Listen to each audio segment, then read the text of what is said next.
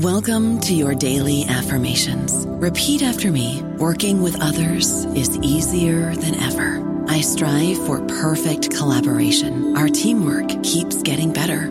Yeah, affirmations are great, but Monday.com can really get you the teamwork you desire. Work together easily and share files, updates, data, and just about anything you want all in one platform. Affirm yes to start, or tap the banner to go to Monday.com. This episode is brought to you by Paramount Plus. Get in, loser! Mean Girls is now streaming on Paramount Plus. Join Katie Heron as she meets the plastics in Tina Fey's new twist on the modern classic. Get ready for more of the rumors, backstabbing, and jokes you loved from the original movie with some fetch surprises. Rated PG-13. Wear pink and head to ParamountPlus.com to try it free. Hello, it is Ryan, and we could all use an extra bright spot in our day, couldn't we? Just to make up for things like sitting in traffic, doing the dishes, counting your steps, you know, all the mundane stuff. That is why I'm such a big fan of Chumba Casino. Chumba Casino has all your favorite social casino-style games that you can play for free anytime, anywhere with daily bonuses. That should brighten your day a little. Actually, a lot. So sign up now at ChumbaCasino.com. That's ChumbaCasino.com. No purchase necessary. VGW Group. Void where prohibited by law. See terms and conditions. 18+.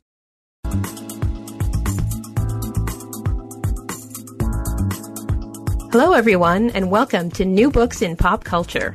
I'm Gail Fashingbauer Cooper, the author of two pop culture books, Whatever Happened to Pudding Pops and The Totally Sweet 90s, both written with Brian Belmont.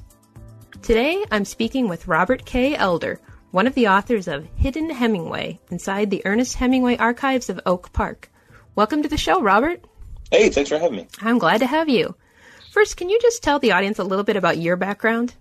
Sure. This is my seventh book. I am a former full-time journalist, but I failed upward into management. So now I'm an executive. I'm a director of new product development, digital product development, and strategy at Crane Communications. I live in Oak Park, which is Ernest Hemingway's hometown. And besides that, I have 3 movie books because I'm a movie fanatic. Exactly. That's, I think, how we got to know each other a little bit. And yeah. Oak Park is in Illinois. Is it a suburb of Chicago or? Yep, it's the first suburb west. Okay. And can you tell us, you have 2 co-authors. Can you just mention them? Yeah, Aaron Vetch and Mark Chirino. And they're not with us today, but you're going to fill in and take us forward into the Hemingway archives. I'm leading the charge. Great. First off, this is a beautiful book. Beautiful full-color photographs and clippings and handwritten notes. You could just, you can read it straight through, or you can kind of page through and find maybe the section that you're most interested in, whether it was Hemingway's childhood or things relating to his books, his movies, bullfighting, his relationships, whatever. And it's just so colorful and so bright and so many fun things in the archives that you found. It's really a pleasure to read. So congratulations. Thank you. Yes, it's great. The preface of your book kind of sketches out how it began. Can you kind of give us a little summary of how you got started? Sure. Well, I used to be the editor-in-chief of a chain of newspapers that included the Oak Leaves. And the Oak Leaves is I don't know how old they are now, but it's more than 100 years old. It's a newspaper that still exists, and it's still here in Oak Park. And Ernest Hemingway actually delivered it as a teen. Wow. So I found myself, again, as the editor-in-chief of this newspaper, and there was an anniversary coming up. I think it was the 100th anniversary of the start of World War I.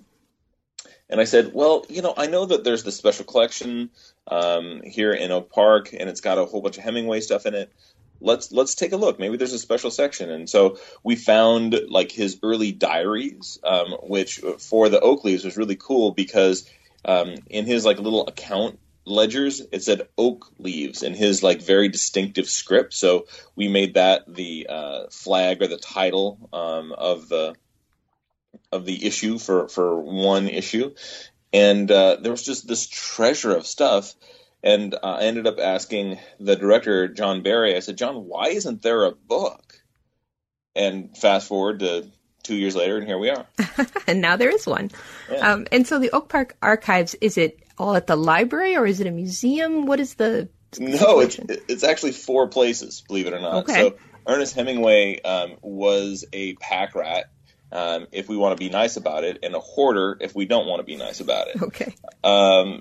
Sandy Spanier, who is the head of the Ernest Hemingway Letters collection, she's at Penn State, but the publisher is Cambridge. She came through, and she sort of made me see it very differently. They're releasing the second volume of Letters, and she said that Hemingway touched that Hemingway kept every piece of paper he ever touched. And had I not been through the archives already, I would have thought she was kidding.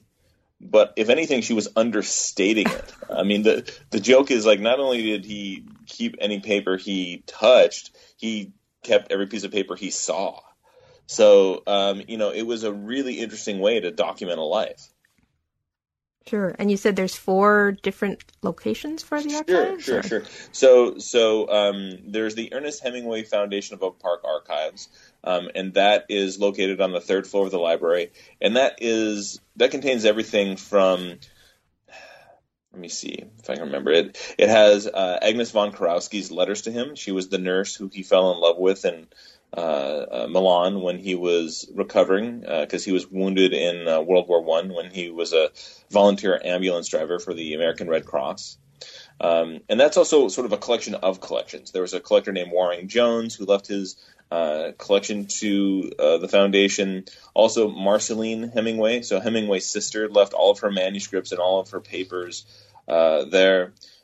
So that's a vast collection. And sort of in that collection, in similar locations, is the collection of the Oak Park Library itself. And they have, like, his high school assignments, which is very, very cool. Right. And some of them we sort of show for the first time. And then the high school has some material, although we could not get in there. I'm hoping on a second edition will be allowed. And then the 4th one is at the Historical Society of Oak Park and River Forest.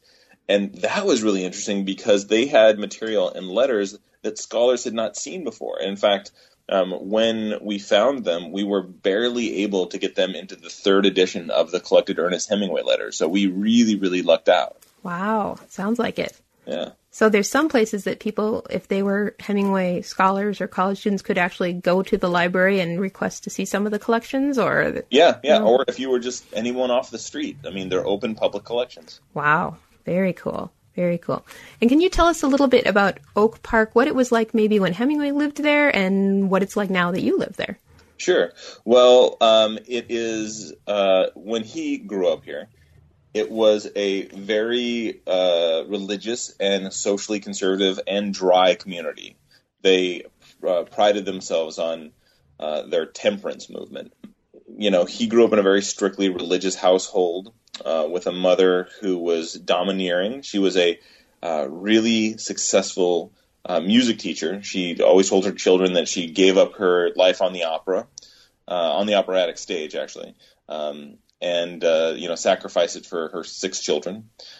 She was so successful that she made more money than her doctor husband. Wow. So, one of the things we have in the book are some of her handwritten pieces of sheet music. Again, some of those have not been heard in 100 years. So he would have been, he was a very active teen. In fact, if you look at his high school yearbook, and we have some pages from that in here, he played in almost every sport. Like, he's literally on almost every page of his high school yearbook. But what gets glossed over is he was not good at any of them. He was on the swim team, on track, on football, but he was not a star athlete. But he had a tremendous amount of determination. Apparently. Yeah. Well, and Oak Park at that time was also known for 2 other things. One is it's the hometown of Frank Lloyd Wright, the famous architect. And during Hemingway's lifetime, actually, he would have been exposed to a scandal because Frank ran off with the client, or with the wife of a client, Mama. So given where he lived, it's also likely that the Lloyd Wrights were on his paper route. Oh, wow. So there was a little intermingling there, but I can't figure out if Frank Lloyd Wright ever had an opinion of Hemingway or vice versa. That the scholarly record is surprisingly thin there. They didn't cross or speak of each other, at least publicly. No, and Frank would have been a generation right after or right before, so he would have been much older. Gotcha. And the other one is Edgar Rice Burroughs. Oh wow, So Tarzan author, right? Tarzan and John Carter of Mars. He would have been the most famous author in town. So it was a vibrant place. Today, still a vibrant place. We cash in on all three gentlemen. There are museums for each of them. It's a bedroom community for Chicago. A lot of artistic folks and journalists live here.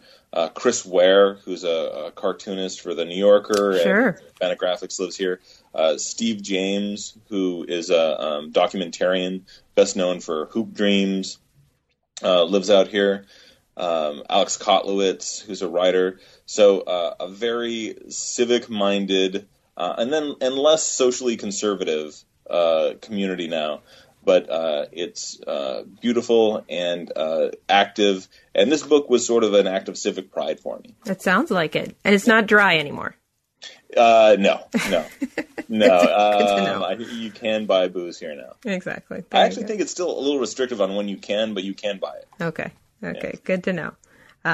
And so what years did Hemingway live there? He was born there and lived entire childhood, or? Exactly, yeah. So 1899 to 1917, roughly, and then he went off to be a cub reporter at the Kansas City Star after graduation, and then very, very quickly went to World War I, volunteering for the American Red Cross as an ambulance driver. It's also interesting to note that on another front, so he went to the Italian front, but Walt Disney went to the French front. So they had the exact same job. Both drove ambulances in the First World War. Oh, wow.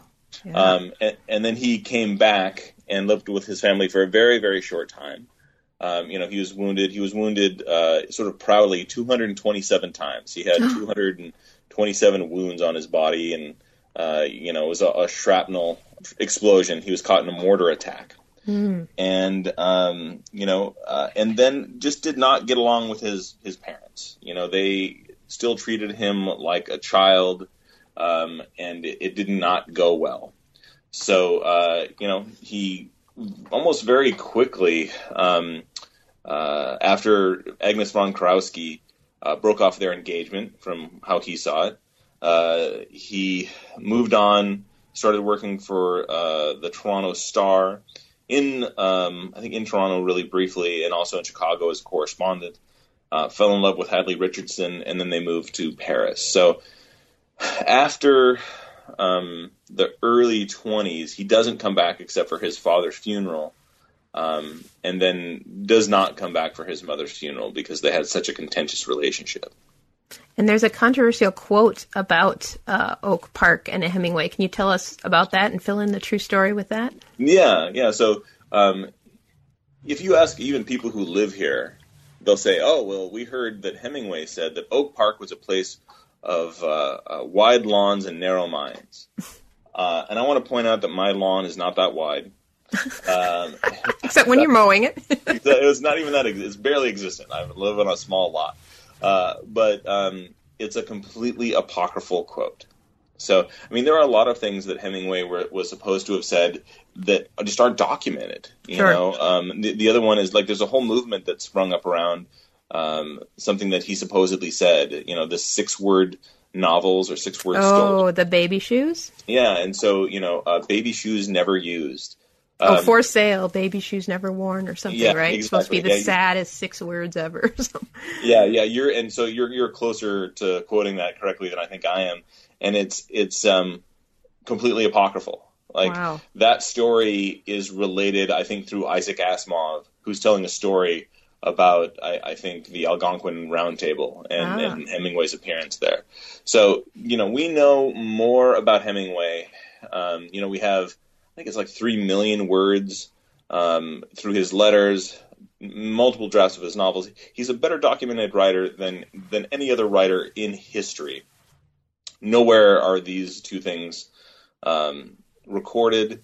That's not to say he might not have felt that way about Oak Park. Right. But I think it might have been more reflective of his family, because his mother in particular at the start was not supportive of his writing. And in fact, when A Sun Also Rises debuted, his first sort of major serious novel, she called it the filthiest novel released this year. Oh, thanks, so Mom. yeah, so it was tough for him to, shine in this very conservative household. Sure. So someone may have just made that up or thought that was what he or his family, how they felt, or... Well, his first biographer, Carlos Baker, tries to prove it, but just never did. And again, I think it's a good line and easy to repeat, but it's just, undocumented. In fact, somebody at the Ernest Hemingway Foundation of Oak Park put a bounty and said, if anybody can ever prove that he said this, it's like $1,000. Oh, wow. Nice. Yeah, but no one has come forth. No one has come forth. Oh, but the legend lives on. We did our best to debunk it. Sure. Okay, sounds good. So let's go through the book a little bit. You've got a beautiful, colorful map and guide on pages 4 and 5, which highlights some specific locations in Oak Park. So if I'm a tourist or a fan, or I'm just in Oak Park for a day, are there some spots on that map that you would say, oh, you got to drive by this, you got to go in this place, you got to stop by? It'll give you some knowledge about the author? Yeah, I mean, the easy ones are, his birthplace, because that's a museum now, and you can go in and literally see the room where he was born. There's a whole bunch of the family furniture there, and there are guides who will take you room by room and tell you stories. Wow. So that's really important. There's also a Hemingway Museum on 200 North Oak Park Avenue, and so that has some of his materials, and it's a multimedia museum, so it really tells his life story.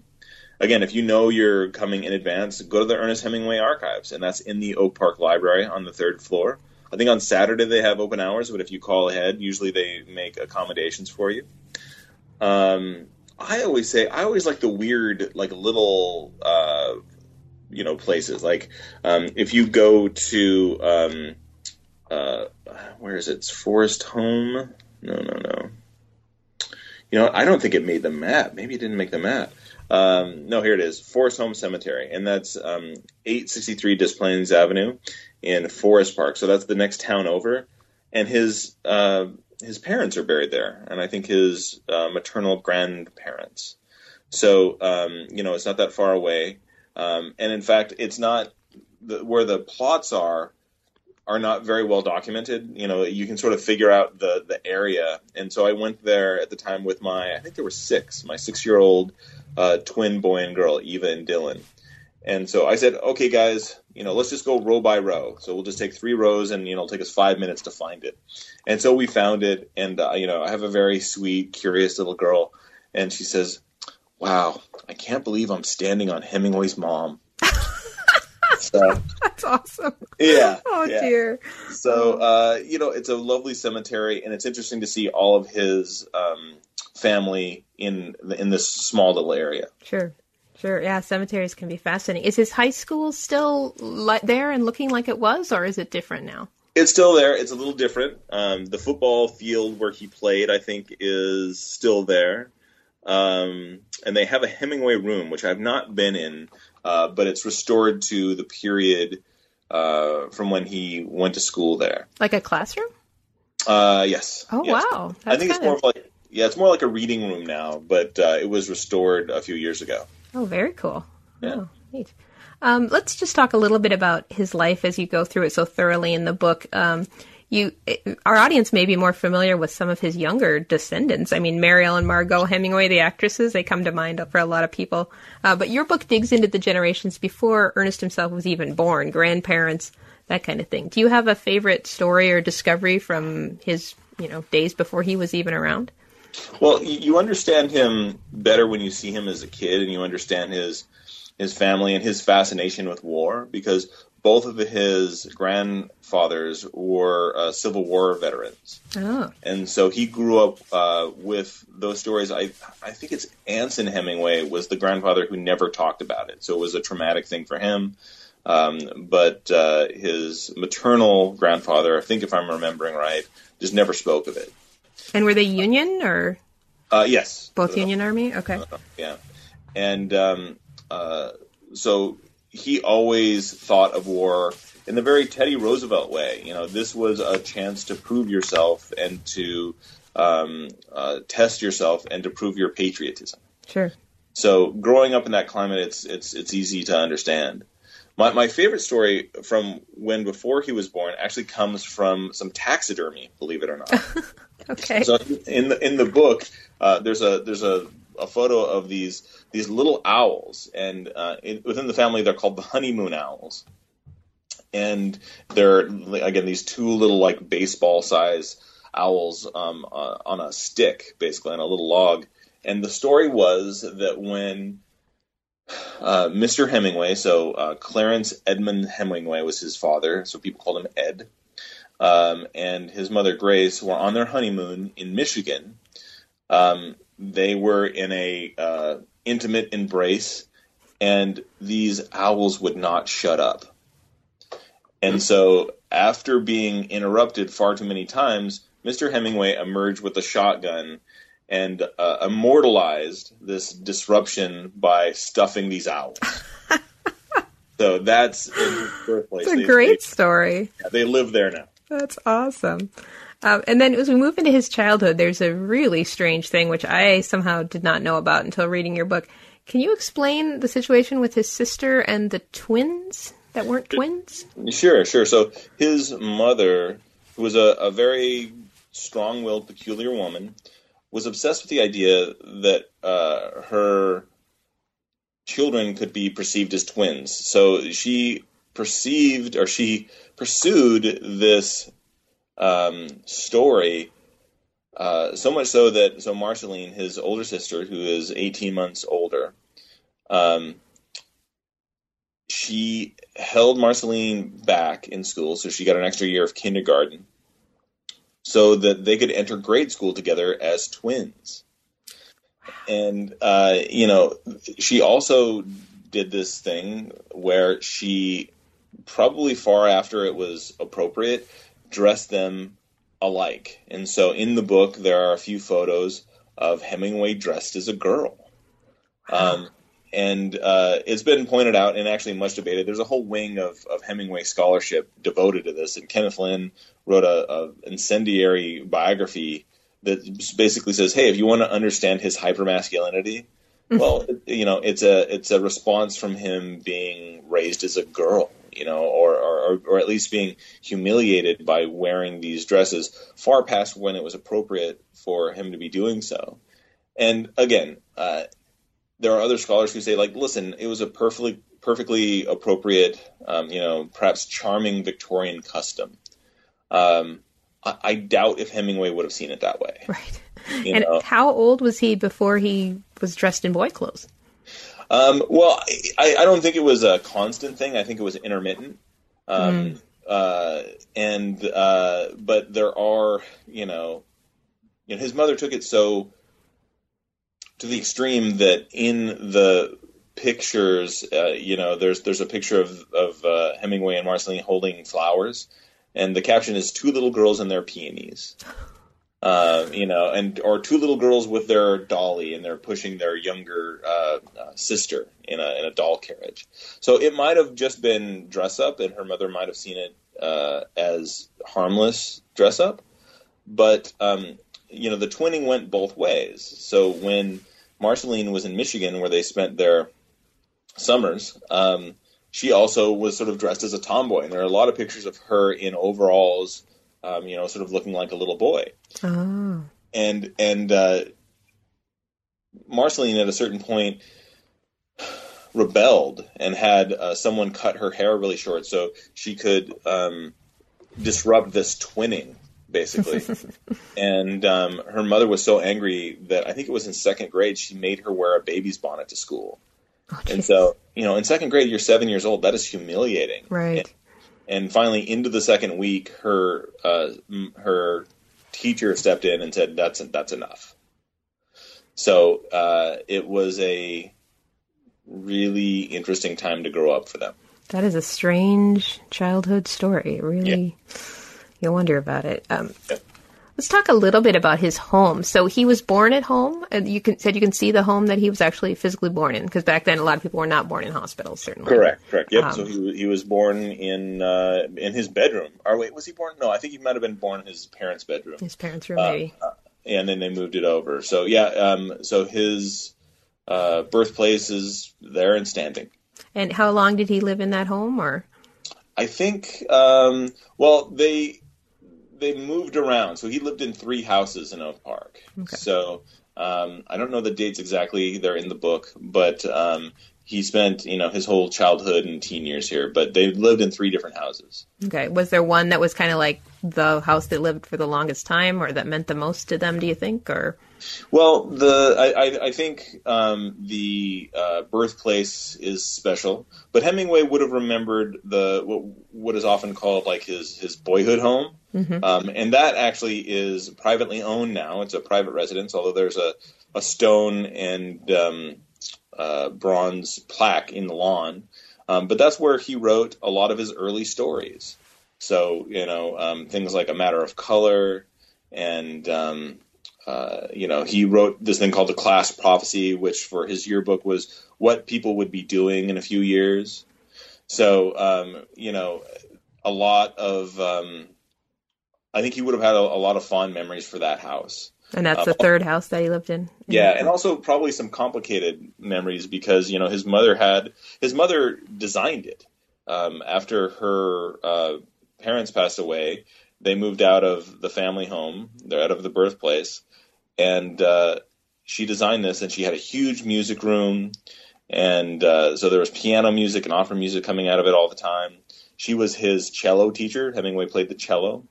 So, it would have been a complicated place for him to grow up. But again, he did most of his early writing there. And I think you can go there. Again, it's a private residence, but it's the woman who lives there with her family runs an acupuncture clinic out of it. Oh. So if you have an appointment, you can get a sneak peek. Wow! And these look like kind of large homes. Were they a wealthy family? Would you say his mother made a lot of money? It sounds like, as a music teacher. You know what? Not overly wealthy. No, I mean, and I think if you would have asked the parents, neither one of them would have said that they were comfortable. In fact, Mr. Hemingway was always fretting about money. And he did commit suicide. Right. Ed Hemingway did. And, his relative said, it was the pressure of money. However, they were well off enough to have a cabin in northern Michigan in Petoskey. And at a certain point, she made enough money when most of the kids were grown up that she had her own cabin built on the other side of the lake so she could have some peace and quiet.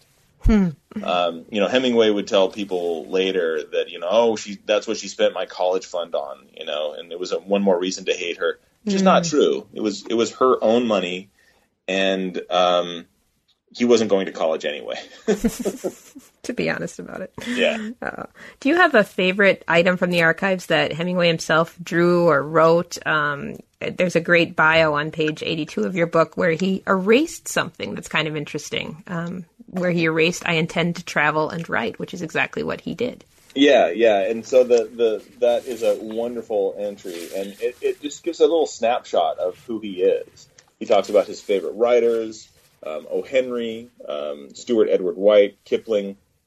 He talks about his favorite flowers, the tiger lily and the lady slipper, and he loves trout fishing and hiking, shooting, football, basketball, and boxing. Actually, not basketball, but just boxing. And then again, very faintly, like erased, it says, "I intend to travel and write." So that is something that gives you, insight into his character. Some of my, favorite weird stuff comes later in life. Like we found a note that suggests he had an affair with his sister-in-law. Oh. So that's, very interesting. So meaning his brother's wife or his wife's? His wife's sister. His wife's sister. Okay. Yeah. Is Hadley? No. Well, and maybe your folks know, maybe they don't, but he was married 4 times. Right. So this would have been Virginia Pfeiffer. Okay. So, it's kind of on its face. I thought when we found it, it was sort of, just this like innocuous little note, because it's faint and it says, do not read until you're on board, and, just a little something to, brighten your day. Love, Ginny. And I thought, okay, that's probably maybe from one of his paramours, and, he's being written sort of a coded note that would be safe if someone else found it. But when you take into account, that it's from his sister-in-law, and if anybody is interested, it's on page 175. It's too intimate. And the more we dug into it, we came to the conclusion that there was something there. And it might have been before he was married to her sister, Ruth Hawkins, who's the scholar and the best informed scholar on this, thinks that they definitely had some sort of they had a night together, but she believes it was before he was married.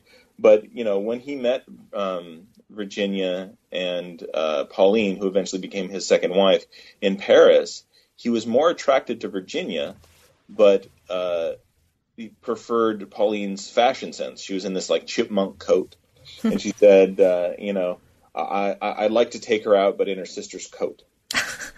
And so they had this incredibly powerful bond. And the more we sort of have looked into it, even after the book was published, he had a flask that he called his Ginny, that it was actually inscribed with her name, that he carried around. He also dedicated Men Without Women, his short story collection, to her, up until the very last moment, and then he pulled that and rededicated it. Mm-hmm. So they had this very intimate, intense bond. She, throughout her life, she's a fascinating person, period, but she was preferred the company of men and women. Most of her long-term romantic relationships were with women. And in fact, her paramour later in life ended up marrying Aldous Huxley. Oh, wow. The Doorways of Perception, LSD pioneer. And they all lived together in what some people hypothesized was sort of a sexual triptych. And unfortunately, when Huxley's house burned, we lost all of the Hemingway letters. So we really don't have a lot of insight in their words about the nature of their relationship. We do know that after Hemingway left Pauline for Martha Gellhorn, his third wife, that Virginia was very acidic toward him and very protective of her sister. So again, you just pull at a thread and it all unwinds. Wow, fascinating. Yeah. That's really... Let's talk just a little bit about his own writing, as you have some schoolwork papers there and other things he wrote for the school publications. Yep. So, we have the Tabula, which was sort of his literary magazine, and his it also worked as his yearbook. So in there, we've actually reprinted for the first time his class prophecy, his senior class prophecy. And again, that's sort of like, so-and-so will end up in the war. Which is many pages long, right? It's a lengthy. Yeah. So that's actually one of the cool things, is no one had ever published that before, so we were happy to do that. He did some of his early short stories there, and we actually sort of show you A Matter of Color, which is this boxing tale that was very, very interesting. And in fact, there's a comic book. It's a giant phone book-sized comic book called The Graphic Canon that Russ Kick put together, and he chose that story because it's a very, very interesting story. So we do have a lot of his early writing, like How to Hike. He talks about a lot of outdoors stuff. Some of the early writing that I like is actually not really his early journalism or his early classwork. Some of it is like things he wrote in other people's yearbook. So there's one actually on page 94 where he writes this little poem, and it says, Ernest M. Hemingway, I've never guzzled beer nor wine, and yet they call me Hemmingstein. And then there's a little, like, it looks like a wine glass, but it's frothy, but it's supposed to be a beer stein. And, you know, that's mildly funny until you realize that Hemmingstein was his nickname that he and his friends gave himself because they all gave themselves Jewish nicknames. And, you know, that was at a time where anti-Semitic humor was more tolerated. Sure. Oh, gosh. Can you talk a little bit about how he was viewed by his classmates? Was he a popular guy? You said he wasn't a great athlete, but he certainly was on a lot of teams and clubs and different things in school. No. He was very, very popular, and very well regarded. People always sort of knew that he would become a writer of some sort. In fact, it didn't make it into the book, but I wrote about it since, if people are interested, for the Comics Journal. I wrote this piece called "When Wolverine Met Hemingway: A History of Ernest Hemingway in Comics." And so there's this weird pop culture thing because, you know, he casts a large shadow into pop culture. You know, he shows up in Midnight in Paris, the Woody Allen movie. Yep. He's all over, but he's in comics like 50 or 60 times. And the first time he's in comics is in his own yearbook. And one of those is a newspaper that, you know, talks about what heaven is for him and, you know, what his writing career would bring and whatnot. So there's that. And Gail, I have already forgotten your question. I just started. I think I was just asking about how he was viewed by his classmates or what they thought of him. Yeah, so he was very popular and gregarious. One of the things that at least two classmates said, they said, you know, if anyone ever saw him take a girl to a dance or whatnot, you know, we don't know who that is. You know, he was more interested in fishing and you know, hiking and that sort of stuff. All those outdoor sports that we associate him with, kind of. Oh, yeah. And one of the things that I found, actually, was this little published poem, and it was mixed in with his classwork. And so we just sort of assumed, oh, this is just another piece of classwork, until you read it closely. And this is on page 90. And it reads, your matchless grace, your sensuous loveliness. And it's a poem that you realize is to a classmate. And we found out that it's to a woman named Annette DeVoe. And I actually just wrote about this for the Chicago Tribune because I tracked down her family. And they said, oh, no, yeah, they dated. So it sort of changes the perception of what his life was like. And he was also, you know, romantically interested and may have dated briefly a woman named Frances Coates. But he, you know, he was this guy who sort of fell in love easily and was in love with love. But it's a piece of the book and a piece of the archive that, you know, rewrites what people might have earlier thought about him. So it's a wonderful find.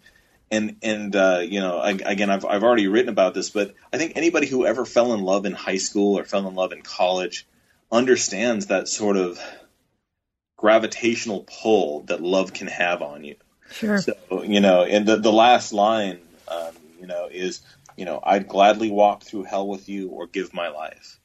And I think, you know, we can see that that line where infatuation and love sort of blur when it's your first, you know, romantic experience. That is such a, you know, magnetic pull.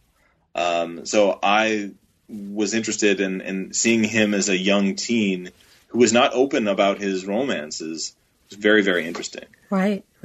And that kind of leads us up to, you've mentioned her a few times, but Agnes von Kurkowski, who inspired, of course, a famous character. Can you talk a little bit about her and the role she played? Yeah, so Kurowski is the last name, Agnes von Kurowski. And she would love to have you believe that she did not inspire Catherine Barclay in A Farewell to Arms, but she is absolutely Catherine Barclay in A Farewell to Arms. And, you know, when he was 19 years old, he fell head over heels in love with this nurse who was 7 years older than he was. And, you know, scholars later And biographers later have said, it was sort of an immature romance. He was in love with her, he was infatuated with her, but it was really one-sided. But I think we show, because we reprint a lot of these letters and we actually show, the handwriting in the letters. I don't think it was one-sided at all. She was very passionate and makes him believe how much she loves him. He believed that they were engaged, and came back and told everybody that they were engaged. But she is lovely and passionate about him, and at the same time, she keeps calling him kid. She is not dismissive, but she very much considers herself, his senior. But one of the things I hope we show is this is a true romance that just did not work out. In fact, she had been engaged before and broke it off. And then she was engaged again when she broke off her relationship with Hemingway. And so that sort of seismic shift in his life and in his heart changed the way he dealt with women. He tended to be passive aggressive and was one of those guys who would sort of make you break up with him before you broke up, so he became much more guarded after that. He told a friend, she doesn't love me. She takes it all back. A mistake, one of those little mistakes, but I can't kid about it, and I can't be bitter about it because I'm just smashed by it. All I wanted was egg and happiness, and now the bottom has dropped out of the whole world. So she was it for him, right? And I hope we're able to show that. And I also love just the handwriting, just the tactile handwriting. And we reprint her Dear John letter to him, which is just heartbreaking. Mm. And was it the age, or was it just that she didn't have the feelings for him, or? She would say it was the age difference. Mm-hmm. And in fact, like, the letter begins out, Ernie, dear boy. and she actually, says, so kid, so she really sort of hammers this home, and she sort of says, she was more like a mother than a lover to him, which is not what anybody wants to hear ever. No. Yeah. And she says in the letter, she says, for quite a while before you left, I was trying to convince myself it was a real love affair. But she says, we always seemed to disagree, and the arguments always wore me out, so that I finally gave in to keep you from doing something desperate. So, very passionate, but again, he had an inexperienced heart. Interesting. And let's just move on a little bit to the books, Farewell to Arms, so on and so forth. Are there some favorite memorabilia in the archives, book covers, reviews, books that maybe changed in the writing that you may have seen? Oh, yeah. I mean, all of it. You've given a lovely introduction to all of it. Yeah. Some of my favorite things are super rare books. So there, his first bit of publishing is a book called In Our Time, which is a whole bunch of short stories from 1924. He published it with Three Mountains Press in Paris. And there is one copy in Oak Park. I mean, it is super rare. There are only 170 copies that were fit for sale because some of them were damaged in the print run. And so very few exist. So, holding this book and getting to see it, and we sort of give it a full page because it's really interesting. It's a mix of, journalism and fiction. And, he takes a swipe at Mussolini because he interviewed Mussolini when he was a journalist. So it's really interesting stuff. I actually like some of the pulp covers. So one of the really interesting things is we take, the covers of The Sun Also Rises and whatnot, and we have this, this 1949 Bantam paperback edition. So, just getting to see publishing and publishing trends throughout the years you get to see how it changes. Oh, yeah. I was just flipping through now, and some of the covers are not the covers you see on a book like that today. They're, like you say, there's some pulpy ones, there's some real colorful ones, a variety.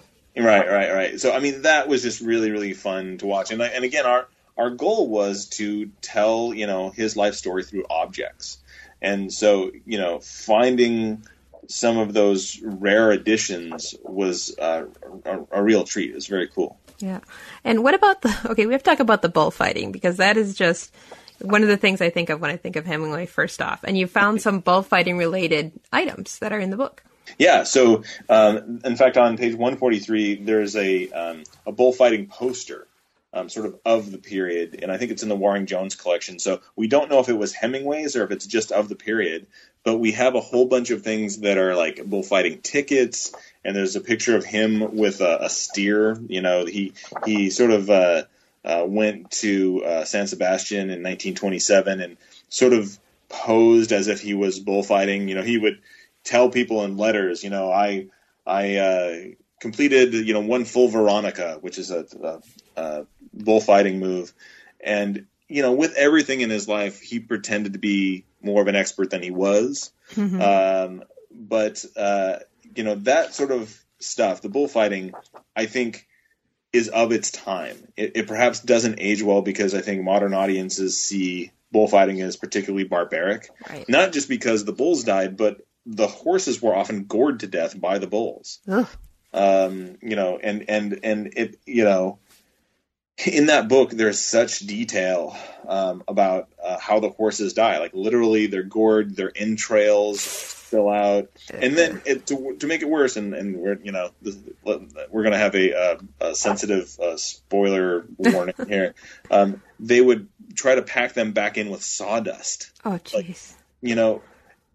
But that sort of material, he was an author who believed that authors had to expose themselves to death and had to be near death to understand, life. Right. And again, it's of its time.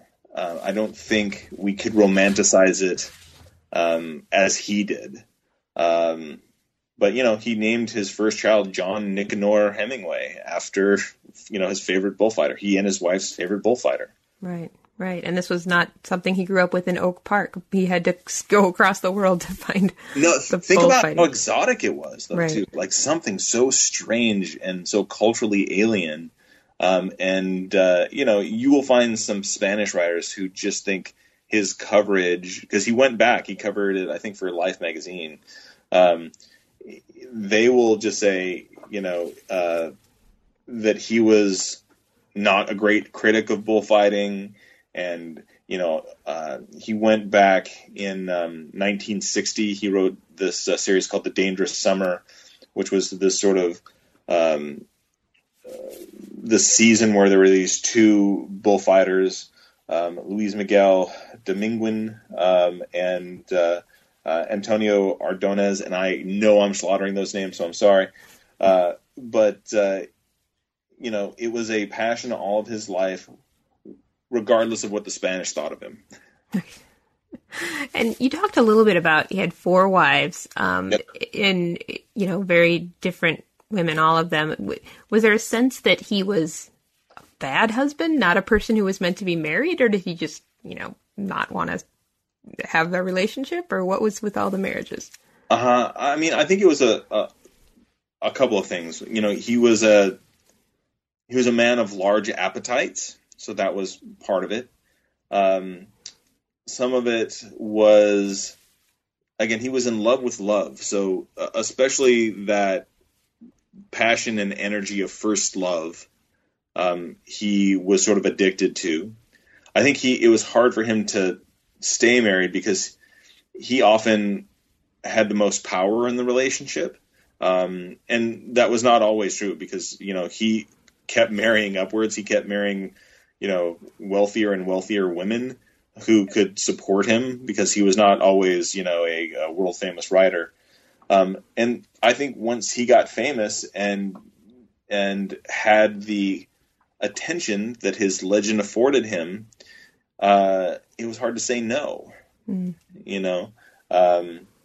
There's a comedian who once said that, men are as faithful as their options. That might be Bill Maher, actually. But, I think it's a miracle he was married only 4 times. And he was still married to his 4th wife when he killed himself? Is that they were still married? Yeah, Mary. And not for, she did not give up. He was infatuated with a woman named Adriana, who was a young artist in Cuba, who actually did, I think, a couple of book covers. I think she did Across the River and Into the Trees and maybe Old Man and the Sea, but Across the River for sure. And, Mary grew so tired of it that she moved out of the house for a while, and he moved in Adriana and her mother. Wow. So he would have been tough to be married to, I think. Yeah. And is there anything about the end of his life in any of the archives? I mean, anything about his death? Yeah. I mean, so one of the things that we have that is extraordinary, but it's sad as well, it's one of the last letters he ever wrote. And some people know this, but I don't know how common knowledge it is he was fighting depression. He survived 2 back-to-back plane crashes in Africa. He had already won the Nobel. He was having a hard time writing and completing sentences, and he just became more and more paranoid. And in order to treat his depression, he underwent a couple of times electroshock therapy treatment in Rochester, Minnesota, at the Mayo Clinic. And it just exacerbated his decline. He couldn't hold a thought. He was frazzled. He was increasingly paranoid and increasingly suicidal. They had to take guns away from him. He at one point tried to walk into the propellers of a plane in Minnesota. But what we have is this letter that he got from Ray Olson, who was one of his buddies. And the thing that is sort of sad about it is it's not even written in his hand. It's dictated to a nurse, and then Hemingway signs it. And he just says, it was worth going to Rochester's to hear from you, kid. I'll be out of here soon. Let me know how you are. And he sort of recounts this trip that he went to in Illinois to Starved Rock, which is sort of a little state park here. And so, it's one of the last things he ever wrote. He wrote it on January 15th, 1961, and 6 months later he was dead. Oh, jeez. Wow. And, we're kind of winding up. Is there anything that you really you pulled out of a box or you flipped through a page in a ledger and just were like, wow, this is amazing to me, that kind of blew your mind in your research? That was the entire book, to be honest. I mean, we were always finding weird, lovely, interesting things, including these letters that no one had ever seen. Yep. I had to beg and blackmail my own press to get objects in, because we were going to press, and it was sort of, threatened to upset the printing schedule, but I kept finding amazing stuff, including on the back of the book, there's a photograph of him in an Italian officer's uniform pointing a gun. And think of, again, he's the best documented writer probably in history. No one had ever seen this photo. It just, wow. And so I said, listen, we have to use this. This is amazing. No one's ever seen this. So if you look at it, it's on the back of the book next to a quote from Garrison Keillor. So it was nice. Yeah. Would there be a second edition? I mean, do you want to go back and dig up more? And oh yeah. I mean, I think there at this point, we've only been out about 4.5 weeks, but we're almost sold out of our print run. Oh, so, that's great. Yeah, so we'll go back for a second printing, and I think in a few years we'll do a second edition. I hope to be able to include some of the material from the high school.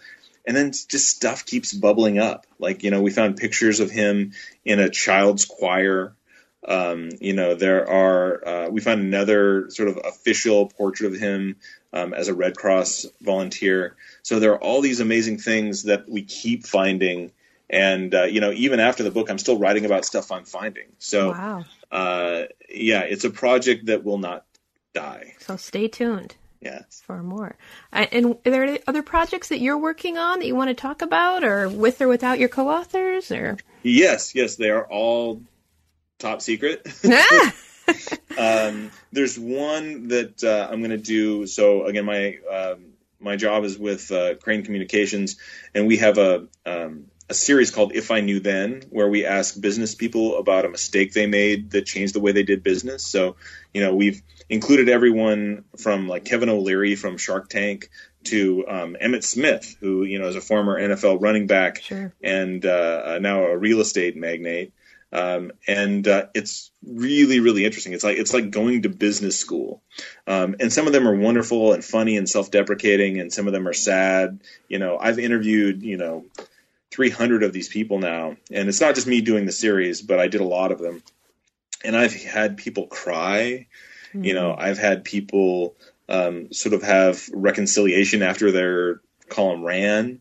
So I think that's the next big project. So maybe that's a book, and that's a web series or a TV show, but that is sort of next up on deck. Wow, fascinating. Yeah. And is there anything about the book that you wanted to mention that I haven't asked you about? Maybe the reaction, or just something else that you wanted to share? No, just I think just the support that we've been given, not only from Oak Park and the people who have read the book, but we got this lovely sort of reaction from people we asked to read it. So, Garrison Keillor wrote this lovely, blurb for the book, I'll just boil it down, but he basically says, it's a privilege to look through his closet and read his stuff and discover him as a mortal man. So, growing up with a Prairie Home Companion, it's flattering to have him for sure say something.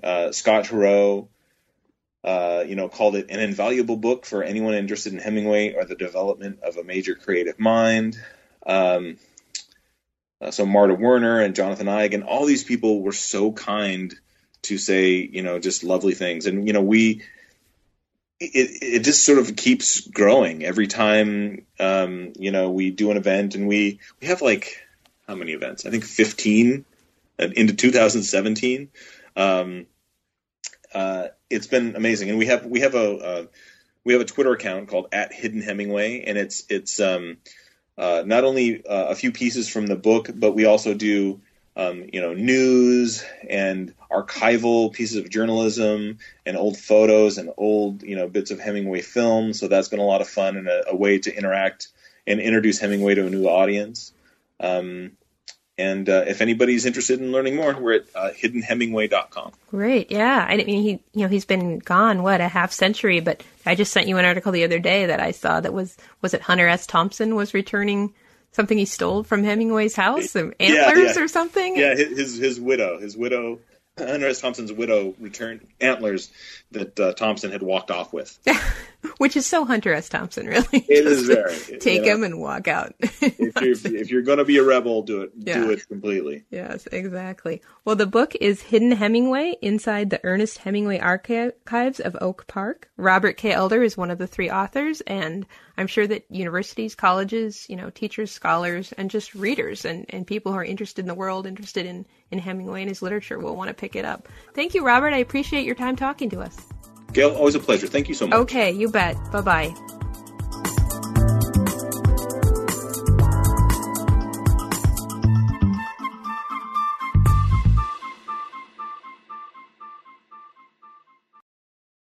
Judy was boring. Hello. Then Judy discovered ChumbaCasino.com. It's my little escape. Now Judy's the life of the party. Oh, baby, mama's bringing home the bacon. Whoa, take it easy, Judy. The Chumba life is for everybody. So go to ChumbaCasino.com and play over 100 casino-style games. Join today and play for free for your chance to redeem some serious prizes.